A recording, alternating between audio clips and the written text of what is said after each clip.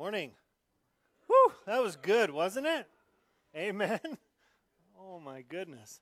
Taste of heaven is right. Let's open our Bibles to the book of Revelation. If you are visiting or new to the church, we are moving through the entire book of Revelation. It's going to take us a while, but we'll get her done eventually. And we have a full chapter today, chapter 5. I'm pretty fired up about this. This is a high point in the Bible, really the whole Bible, one of a handful of just high points of Revelation, who God is, who Jesus is, what's going on in heaven.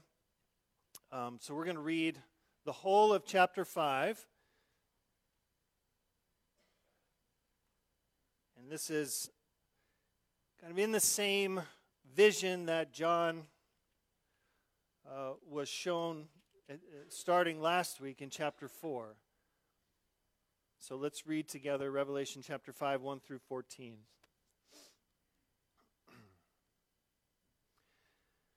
Then I saw in the right hand of him who was seated on the throne a scroll, written within and on the back, sealed with 7 seals. And I saw a mighty angel proclaiming with a loud voice, "Who is worthy to open the scroll and break its seals?" And no one in heaven or on earth or under the earth was able to open the scroll or to look into it. And I began to weep loudly, because no one was found worthy to open the scroll or to look into it. And one of the elders said to me, "Weep no more. Behold, the Lion of the tribe of Judah, the Root of David, has conquered, so that he can open the scroll and its 7 seals." And between the throne and the 4 living creatures and among the elders I saw a lamb standing, as though it had been slain, with 7 horns and with 7 eyes, which are the 7 spirits of God sent out into all the earth. And he went and took the scroll from the right hand of him who was seated on the throne. And when he had taken the scroll, the 4 living creatures and the 24 elders fell down before the Lamb, each holding a harp and golden bowls full of incense, which are the prayers of the saints. And they sang a new song, saying, "Worthy are you to take the scroll and to open its seals, for you were slain, and by your blood you ransomed people for God, from every tribe and language and people and nation, and you have made them a kingdom and priests to our God, and they shall reign on the earth." Then I looked, and I heard around the throne and the living creatures and the elders the voice of many angels, numbering myriads and myriads and thousands of thousands, saying with a loud voice, "Worthy is the Lamb who was slain, to receive power and wealth and wisdom and might and honor and glory and blessing." And I heard every creature in heaven and on earth and under the earth and in the sea and all that is in them saying, "To him who sits on the throne and to the Lamb be blessing and honor and glory and might forever and ever." And the 4 living creatures said, "Amen."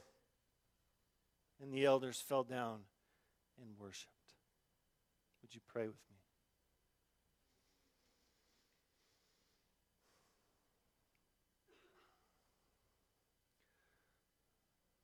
What a vision, O Lord. We can scarcely take it in. We ask, as the elders did, that we would fall down first and foremost in worship of who you are, what you have done, what you are doing, what you will do for the sake of your people. Who are we, Lord, that we would be counted priests in your temple, that we would be redeemed and bought back from slavery to sin, that we would get to stand before this throne one day holy and blameless, without spot or blemish. Who are we? Humble us now in light of your glory, majesty, grace, and mercy, and may you profit all of us by this word, the Word of God. Holy Spirit, come. Move among us. Make us ready for the day that our God will again dwell with us, and we will see Jesus face to face. We pray in his name. Amen.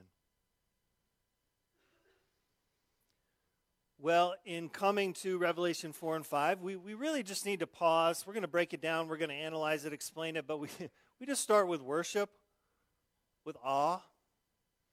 Are you in awe of this? This is off the charts. Awesome. Maybe that's just me, but we don't get a lot of this in the Bible where you say, you know what, I'd really like to know what's going on in heaven. Oh, no problem. Here you go.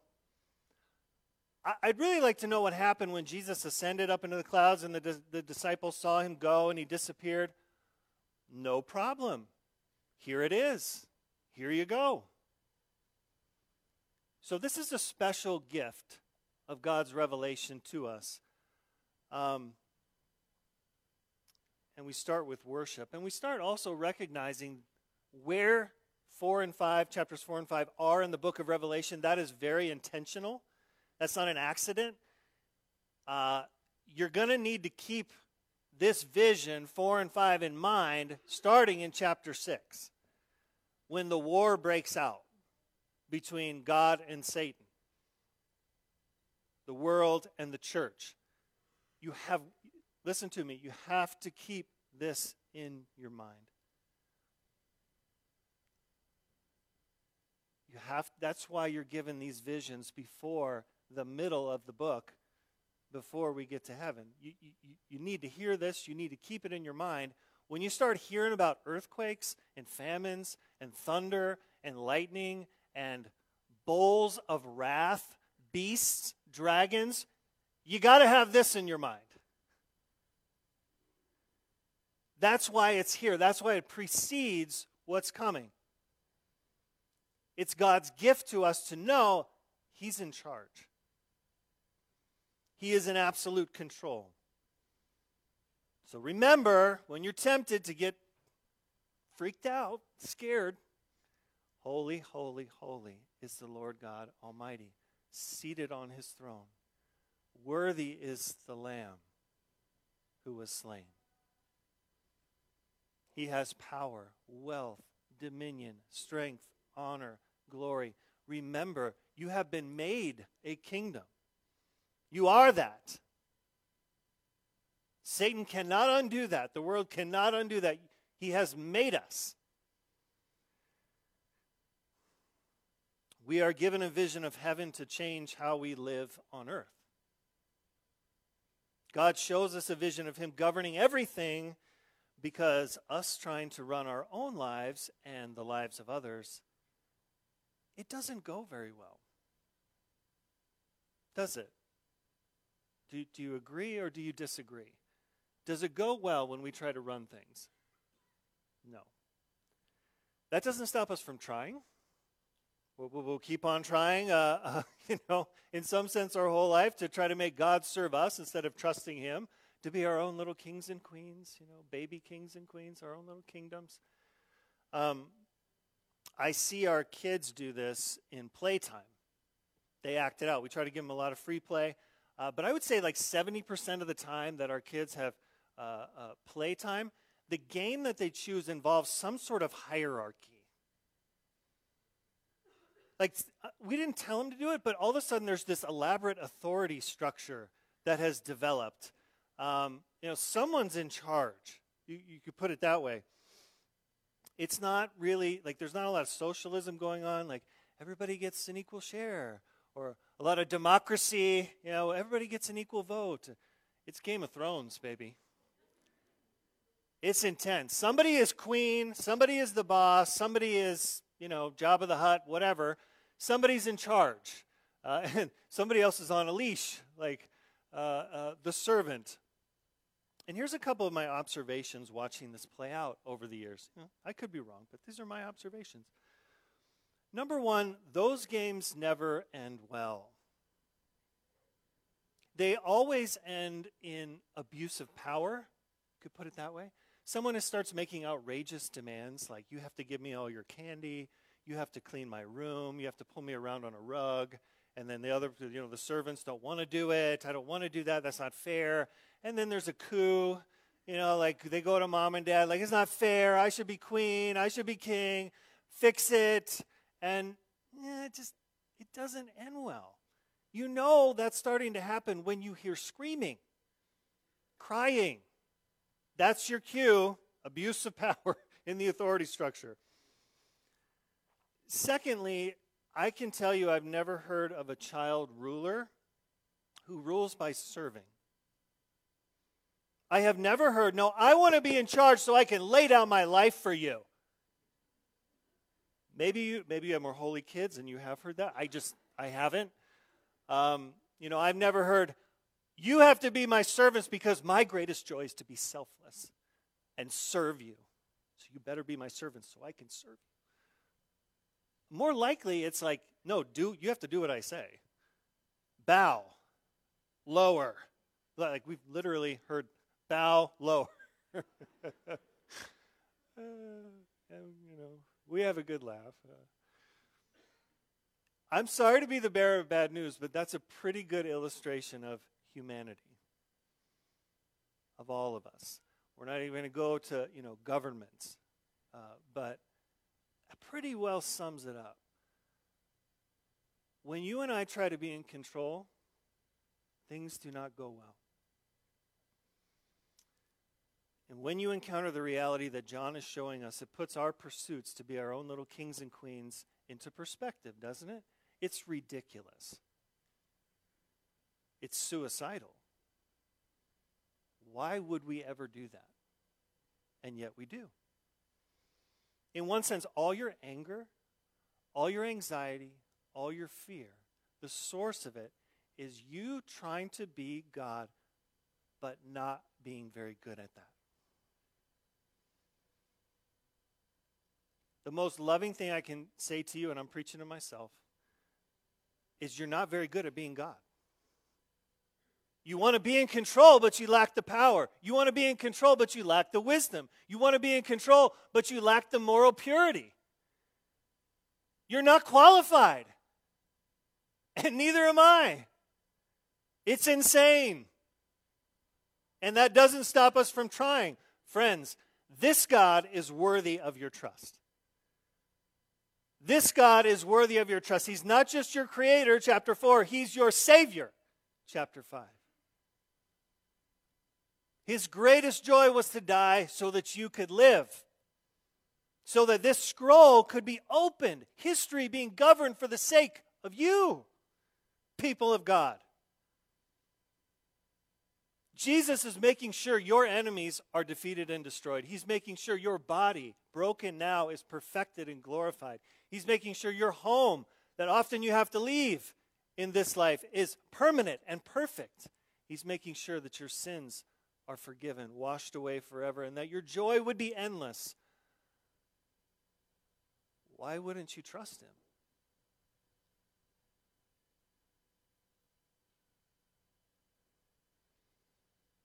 Is he more worthy of your trust to run your life than you are? A little bit. A little bit. That's why God gave us this book. I mean the Bible, but also the book of Revelation. It's not to scare you. It's to comfort you. It's to let you know he knows what he's doing. You have a king, and he knows what he's doing. That's the big takeaway. So, let's walk through the text together. Here we go. Verse 1. Then I saw in the right hand of him who was seated on the throne a scroll. So, on the throne, it seems this is God the Father. He's holding the scroll, perhaps open-handed, waiting for someone, the right person, to take it. Written within and on the back, sealed with 7 seals. So what is the scroll? Here it is. It is the plan of God for the time between Jesus' first coming and his second coming. It is the plan of God for the time between Jesus' first coming and his second coming. It is the end time fulfillment of salvation for his people, judgment for his enemies. That's what the scroll represents. And it's sealed until the time of fulfillment. So right now it's sealed at this moment, what we're seeing, until Messiah comes. Messiah finishes his work, his mission on earth, dies, is raised, ascends to the Father's right hand, and reigns until all his enemies are put under his feet. That's the time we're living in. The time of fulfillment. Verse 2. And I saw a mighty angel proclaiming with a loud voice, "Who is worthy to open the scroll and break its seals?" And no one in heaven or on earth or under the earth was able to open the scroll or look into it. Now I'm thinking, why couldn't the Father just open it? He's right there. Isn't he worthy? Why can't he handle this? And morally, yes, but if the plan is to redeem sinners, if the plan is to protect sinners, if the plan is to avenge the sinners, you need a mediator. You need someone to go between God and sinful man, holy God, sinful man. You need someone who can govern with the wisdom and power of God and be a sacrifice for all those he wants to save. How many of those kind of people are there? This is like the ultimate Ferris Bueller moment. God-man? Anyone? Anyone? And it's just silent. I mean, this is a pretty comprehensive search. Above the earth, below the earth. And I began to weep loudly. John has a meltdown. I mean, the English translation doesn't really capture it. This is him wailing. He's ugly crying. Okay, he's very upset because no one was found worthy to open the scroll or to look into it. Remember, John's in a dream-like state, seeing these visions, and he may not understand everything that he's seeing, but like in a dream when you kind of intuitively know things, you're not sure why, you just know something's good or bad, he intuitively knows it would be really, really bad if this scroll did not get opened. He senses that. If you can't find someone worthy to execute God's plan to save the world and bring about justice and judgment on all those who oppose God, that would be really, really bad. See, it's not just what the scroll says, it's what it's going to do. It's not just an executive order, it's who's going to carry that out. Who is worthy? And if you can't find anybody, folks, we're in trouble. Like, you don't get protection from death and the devil. You don't get a future with God on the new earth. All things will not work together for your good unless we find someone who is worthy to open the scroll. It's a problem. John senses that. He knows that intuitively. Verse 5. And one of the elders said to me, "Weep no more. Behold, the Lion of the tribe of Judah, the Root of David, has conquered, so that he can open the scroll and its 7 seals. And between the throne and the 4 living creatures and among the elders I saw a lamb standing as though it had been slain." And really, maybe a better translation is just having been slain. This is Jesus' enthronement ceremony after his ascension. And we have to remember that Revelation is not strictly chronological. So the events that we're witnessing here with John happened, probably 60 or so years.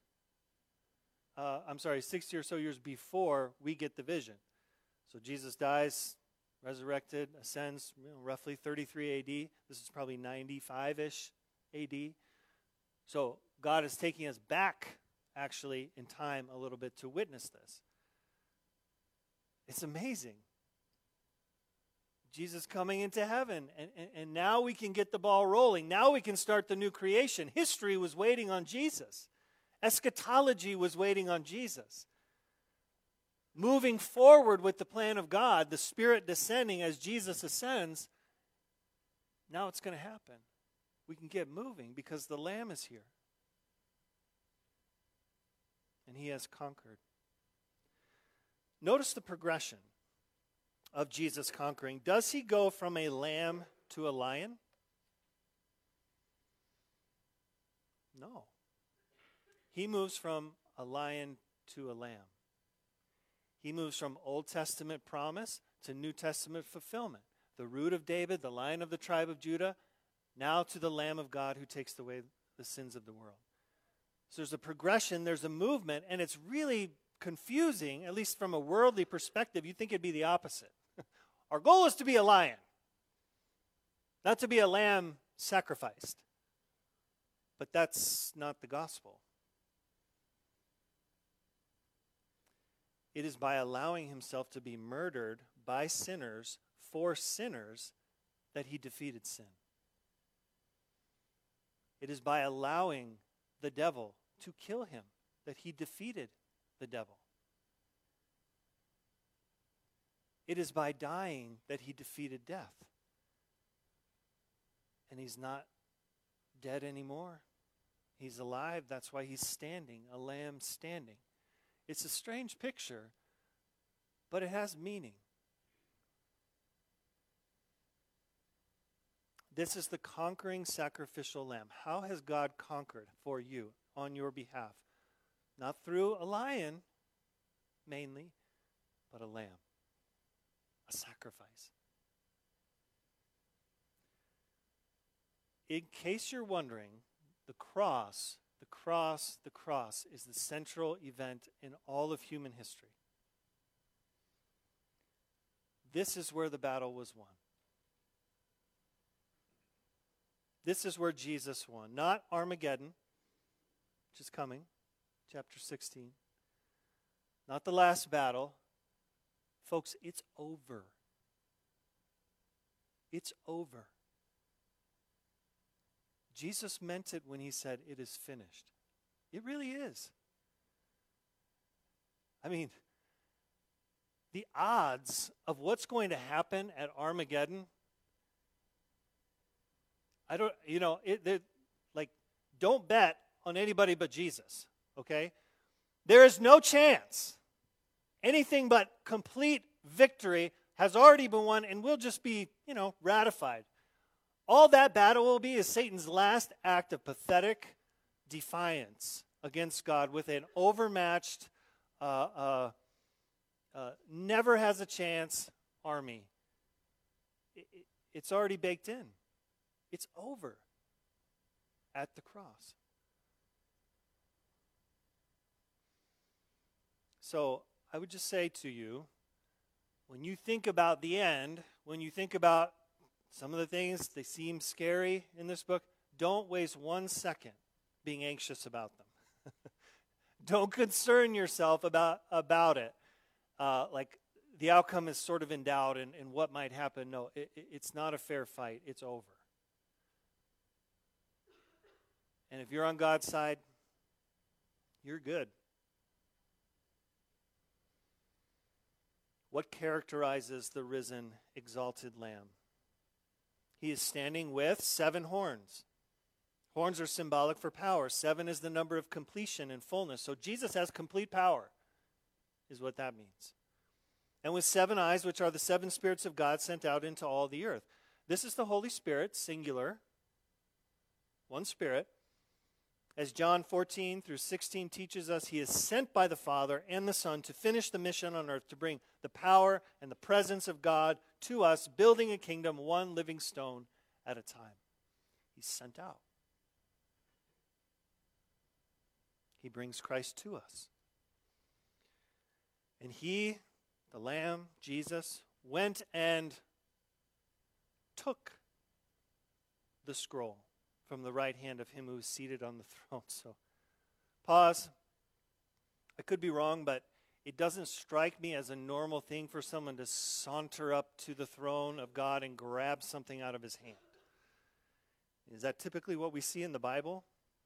When you come into the presence of God, what usually happens is you're like, please kill me. I can't handle this. You fall down dead on the ground. Jesus walks right up, takes it. I was in New Orleans after Hurricane Katrina. I went down to help with the cleanup, and I happened to be there when President Bush came to visit. He came to give a speech, and I remember just the entourage that descended on the city in the area that we were. I mean, it was helicopters, and it was a fleet of Escalades with tinted windows, like not just a little tint, but a lot of tint, and just the guys with the earpieces and the sunglasses. I mean, they were like locusts. They just spread out all over the place. He had layers and layers of security. You could not get anywhere near him. If I tried, I'd get tased and carried away drooling. You know, like, if you were going to get close to the president, you better have earned your place. He better know you. You had to prove yourself and be trusted, worthy of coming near him. Otherwise, you don't have any shot. If that's true for our president, how much more for the Lord God Almighty? And yet Jesus walks right up, takes the scroll. Here's the big idea. Jesus is greater than you think. He is more worthy than you think. He and the Father are one.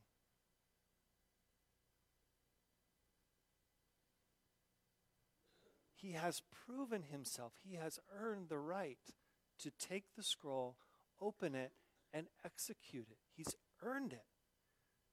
This is merit. It's not grace. It's not mercy. It's merit. He earned it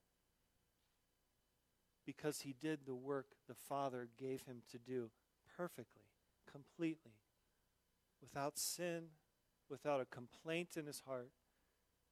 He earned it.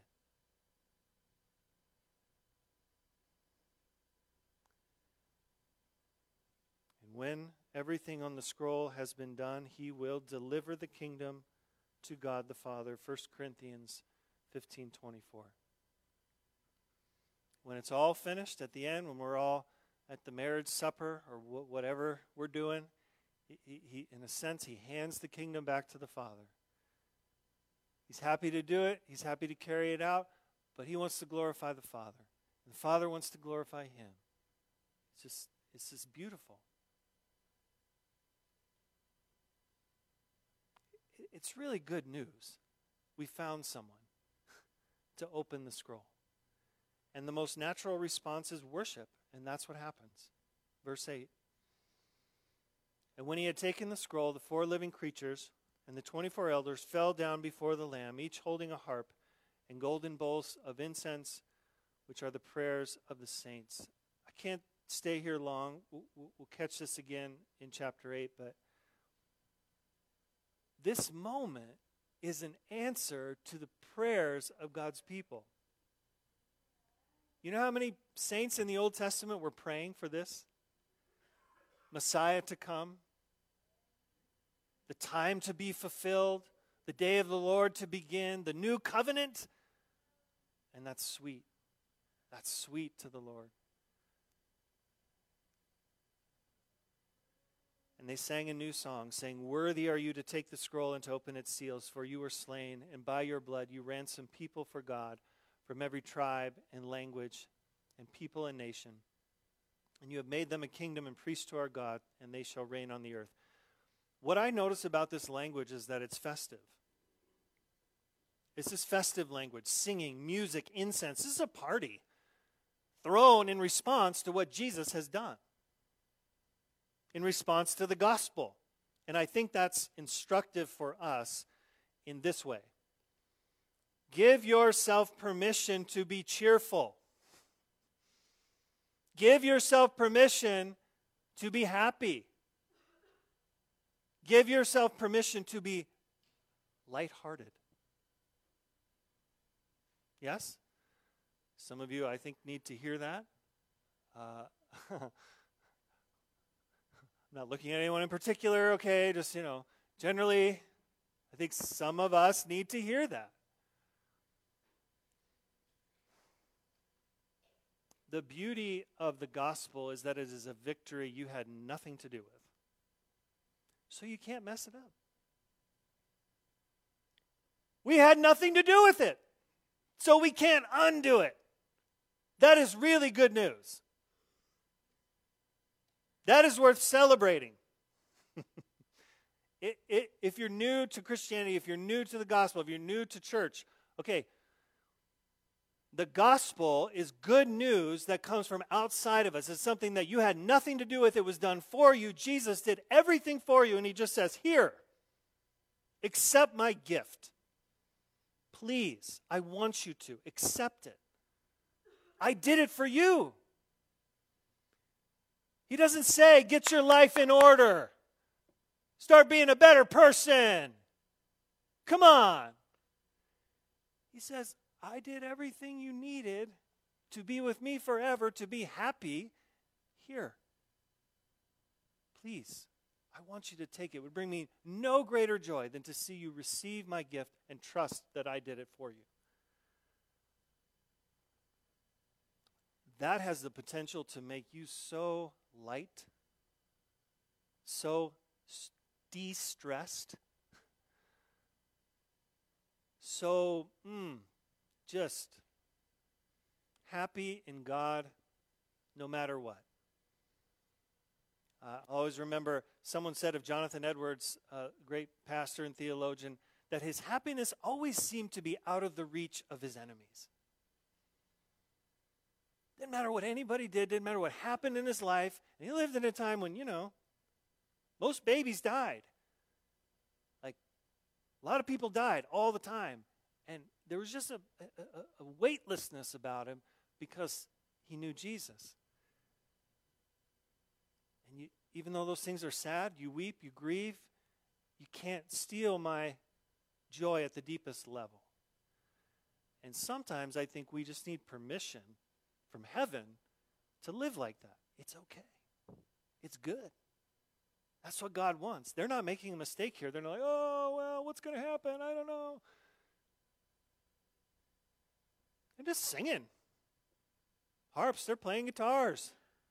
They're burning incense.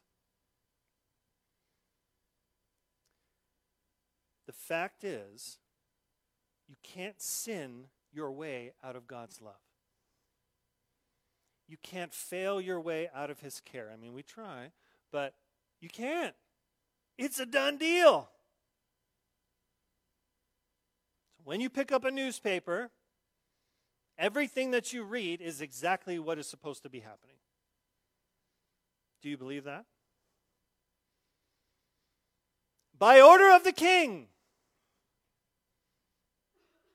Everything is exactly as it's supposed to be. By order of the king. When life goes wrong, and sometimes it goes really wrong, the most important thing has gone right. When someone hurts you, Jesus never will. When someone does evil toward you, Jesus will destroy it and replace it with joy. When something changes in your life and you don't want it to change, that coming soon, you will reign with him permanently, perfectly, forever. Nothing will change for the worse. Friends, these are facts. We believe in a historical gospel. This happened. You can't undo it. Nothing can change it. So you can be rock solid in your life and in your joy no matter what happens. Is that amazing? Who else can say that? Do you think the world needs to hear that message? Do you think the world needs to be called into that glory and that sweetness? Oh. Aren't you glad somebody told you about it?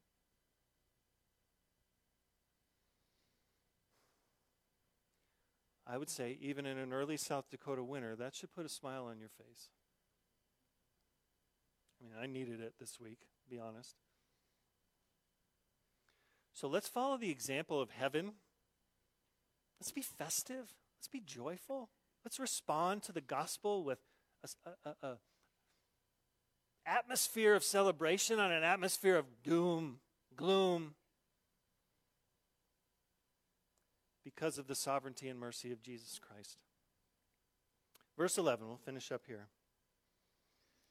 Then I looked, and I heard around the throne and the living creatures and the elders the voice of many angels, numbering myriads of myriads, thousands of thousands. Now a myriad in that day was the highest known number, which was roughly 10,000. So they're just kind of, John's grasping for words to say this is kind of like infinite. This is as many as you can imagine. Saying with a loud voice, "Worthy is the Lamb who was slain to receive power and wealth and wisdom and might and honor and glory and blessing." And I heard every creature in heaven and on earth and under the earth and in the sea and all that is in them, saying, "To him who sits on the throne and to the Lamb be blessing and honor and glory and might forever and ever."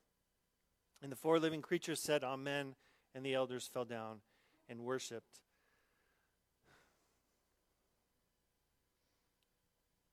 Listen to the confidence they have in Jesus. Infinite number of angelic beings, all the saints, every animal, bird, fish. They're saying with all their being, it is right that Jesus is in charge. That's what they're saying. I mean, he has all these things anyway, but they're saying, we want to give them to you. Honor and glory and blessing and wealth and power and might. Take it. We can't handle it, is what they're saying, but you can. Absolute 100% confidence in Jesus and no confidence in themselves.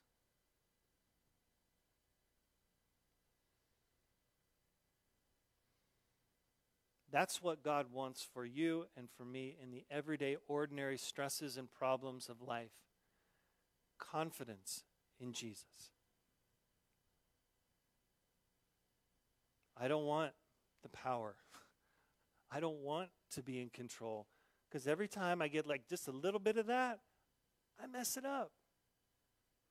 I'm not qualified. So you can say to yourself, it's going to be okay.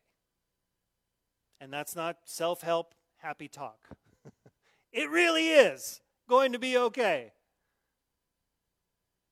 It already is exhaustively okay if you are a Christian, if you are in Christ today.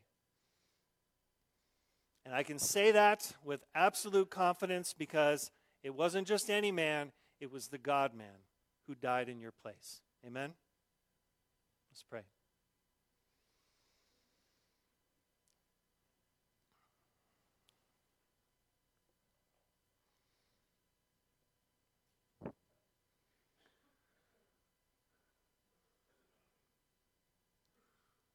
Lord Jesus, we pray to you in particular. We bow down in awe and worship of who you are and what you've done. Lord, no one else could do it. No one else is worthy, least of all us. And yet, we benefit from everything that you have done. We are overwhelmed at your heart of love for us. We are overwhelmed that right now, at the Father's right hand, you are ruling over this present evil age for our good and benefit. And we have nothing to fear. Nothing to fear if we will cast our eyes upon Jesus. So may we look upward today, this week, and may that give us an anchor in the storms and difficulties of life, that the Lamb has taken the scroll. Everything that is happening is exactly what is supposed to happen in your wise, mysterious providence, We don't understand it. We don't see it like you see it. But we trust you. And we pray in your great and mighty and glorious name. Amen.